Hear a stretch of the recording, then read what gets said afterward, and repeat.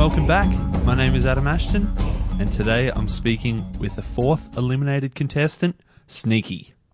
Sneaky, also known as Stevey, Steve K. He was awesome. He asked me to refer to him as Sneaky. This was a real fun one. As I said in the last episode, I really enjoyed doing all of these talks. This one in particular was a real funny one. Stevie had some really good jokes. I had some really bad jokes. One of mine absolutely fell flat. Stevie didn't get it. And also had some very offensive pronunciation of the Chinese word that he was trying to teach Benji last night. I probably should have given that one a miss as well. But it was great fun. Love chatting to Stevie. It was interesting to hear that he wasn't at all a Survivor fan. He knew a few things here or there. But I liked hearing how he had this strategy to grow his alliance, crack into the 2, form a 3, find a 4th, find a 5th, grow it from there. And it was interesting, and I loved how he named all of his alliances. But enjoy this one. This is a fun one. Here is Stevie, better known as Sneaky.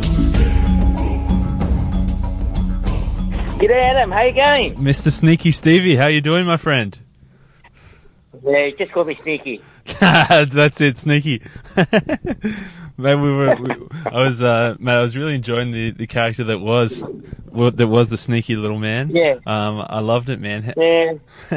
Mate, tell us. Thank you. Tell us going in. You said you were using a bit of Chinese military strategy. I want to set the convo up by hearing a bit about some of the ideas that you want to apply from there. Oh, well, just basically, in plain English, you don't speak Chinese, do you? Right. No, so plain English has to be. Wahoo! I forget what you taught Benji the other night. I should have worked that out. Wow. It worked. That's a good intercultural experience there. All right. Well, look, generally speaking, right, first of all, you got to win the battle before you start the battle, right? Oh, yeah. And secondly, you got to, if you start thinking you're defeated, you're already defeated. So before any warfare, you just got to stack yourself up in the right manner, you know. That's awesome. Are we talking a bit of Sun Tzu War of Art here? You can say that, but it's not. Don't credit Sun Tzu for everything about Chinese military strategies. There are quite a lot of great battles, like in the good old days, it's called the Three Kingdoms, the three small kingdoms warring each other all the time, and that's where most of the tactical maneuvering works best. And then, and not just the Chinese, but I look at the ancient Romans against the Gauls, against the British, and all that kind of stuff. Same warfare actually, same stratagem in place.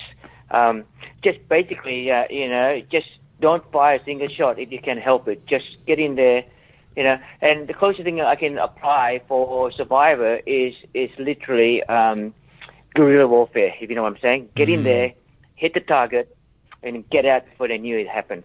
Yes. And that's what I was trying to do. Oh, fantastic. I love it. And your sneakiness started very early. We saw that at the very first challenge you were cleverly going to collect the winnings, and you got to have a little sneak inside as well. Yes. Look, I don't understand it. I thought in Survivor you're supposed to be looking for idols everywhere. Of course. Right? I thought that's the name of the game, right? Yeah, but at that time, it was the reason why I was looking inside that pillow is that Matt was so possessive over it after he won it. I was just trying to figure out why. And then when I look at it, there was a lump there. So I thought, must be something in there. It could be an idol. I better check it out. And when everyone was, when everyone was looking at the action, I was looking at the pillow and searching for whatever it is in there. And the only person looking at me, the only two persons were Matt, which I didn't know, and Russell. Russell was looking at me because he knows what I was up to. Yeah. And I found there was a rock in there, and it's just a rock. And I think it was because the pillow is so light, they need to weigh it down so it actually would slide down, right? Yeah. And Matt, I believe, thought that was actually an idol in there. So that's why he was very possessive. He wouldn't let anyone get near it afterward. And what he did was that when we had to go for our very, very first tribal council, he knew he was on a chopping block. Because he didn't get on I mean, he's a cop, right? And even worse, he's a traffic cop, right? So, nobody likes him. And even the first night when we were full and hungry, because we didn't get the flint, like, hey, we were spooning each other. He was out there, just by himself. Come on, let's bond, hey, And so he needed a diversion. Yeah, that's fair enough. You said that only 2 people saw you. So it said Matt and Russell saw you, but I think Jeff saw you as well. Oh, I mean, Jonathan. Jonathan, that joke fell flat, mate. Yeah. I was trying to have a joke about how you called him Jeff. Oh, that one there, yeah. Look, can I just tell you a little secret, right? Yeah, please. I was never a super fan. Never was a super fan of Survivor, mate.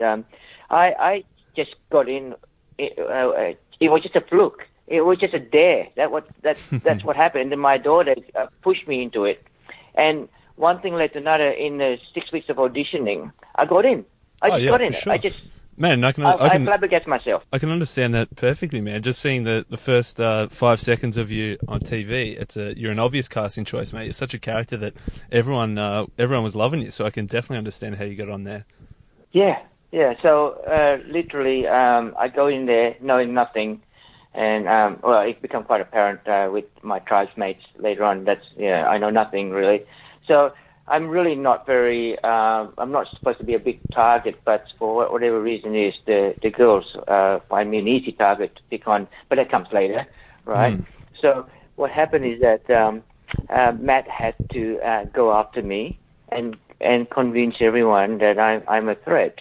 And when I found out about it wasn't shown in the episode. Actually, I knew I'm in trouble, so I I buttered up to just about every single member one-on-one in the background. Mm-hmm. And so from a tribe deciding to vote 11-1 against me, they decided to split the vote because they want to flush out the idol. Either Matt and or I have it. Mm-hmm. So that was good going. And the tactic is when we do hit tribal council, I'm going to parry with him one-on-one, nice. Give him a hard time. Who's more dodgy, me or him? Who's the immediate threat, me or him? That kind of stuff. But when Matt opened his mouth and couldn't keep it shut, I won because he just dug his own grave. I just kept my mouth shut. Definitely. So I didn't have to go through the six vote. Very clever, man. I like it. As you say, you won the battle before the battle begun, or something along those lines. I think you got it there. Yeah, I'll make the China. I'm out of beer one day. That's it, man. I loved. So last night's episode, we saw you making the crab traps, and you say that you weren't a big Survivor fan, but you must have picked it up pretty quickly or intuitively known. Like you were able to, whilst everyone was talking, you were able to go off by yourself, and eventually someone came over. They fell into your trap, and you were able to then, that's where you had those secret conversations without being too obvious. Yeah, now there's 2 dimensions to that. The first one is that, I'm a pretty much an outdoorsy guy. If you get to know me, I'm into camping, bushwalking, rock climbing, canyoning, caving, all that kind of stuff, So I was in my element out there, where everyone struggles to be comfortable. I'm okay, I wasn't hungry, I wasn't cold, I got the right wardrobe, I feel, right? Cool. So I know how to catch, fish and crabs and what have you from my old Boy Scout days. So no issues. I just applied. That it is. But I make it look interesting. I create like a little mountain there and things like that to attract people to come over and ask me, hey, what are you doing? And when the right people that I feel that I want to align with came over, then this is my moment because there's no way it's very hard to get a one-on-one when everyone's looking at each other. For sure. But this was a perfect excuse to get people to do that. I mean, the other way I did it, you can see it on episode 4 as well, when we went pee-pee hunting. All right, I say, who wants to come with me? We just got to get some pee-pee snack. Usually the boys turn up, and that was good. We can strategize accordingly. Great. Yeah, awesome, man. And we saw in episode 2, a little nudie run as well, so you're obviously part of the working your way into that little the amigos there. That's right. That was a big part of my stratagem, actually, Adam, because I've got to make myself not only indispensable, but I need to recognize which subgroups are forming and getting stronger. I'm just looking for a power base there, and I identified three. There's the bromance, and then there's the girls' alliance, which actually result from the bromance, for self-preservation, literally. Then there's the middle ones like Tegan and Heath and even Jenna, right? Yeah. And I found the boys getting stronger. It all started. I'll share this with you. We had the dynamic duo to begin with, Batman and Robin, and that is Benji and Robbie. Don't ask me which one is Batman and which one is Robin. There's the dynamic duo there. Yeah, Fluff and Pump. Right. Yeah. And I was watching them getting, really pally. So I got into that. At first I made it sound like I'm not really interested, but later on Robbie kept pushing me, so we became the three amigos. Yes. Three of us, right? Yes. Yeah. Now, I said, look, there's too much testosterone here. We need to get a girl in. Clever. So we look at Paige, because she looked a bit mid-level, right? She wasn't actually with the girls' alliance just as yet, or ever, really. So we got Benji because to try and get her into our camp, because he seemed to have a good relationship with her, right? Yeah.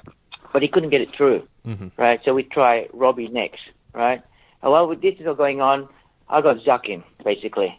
So we then suddenly became the Fantastic Four. That's what we call ourselves.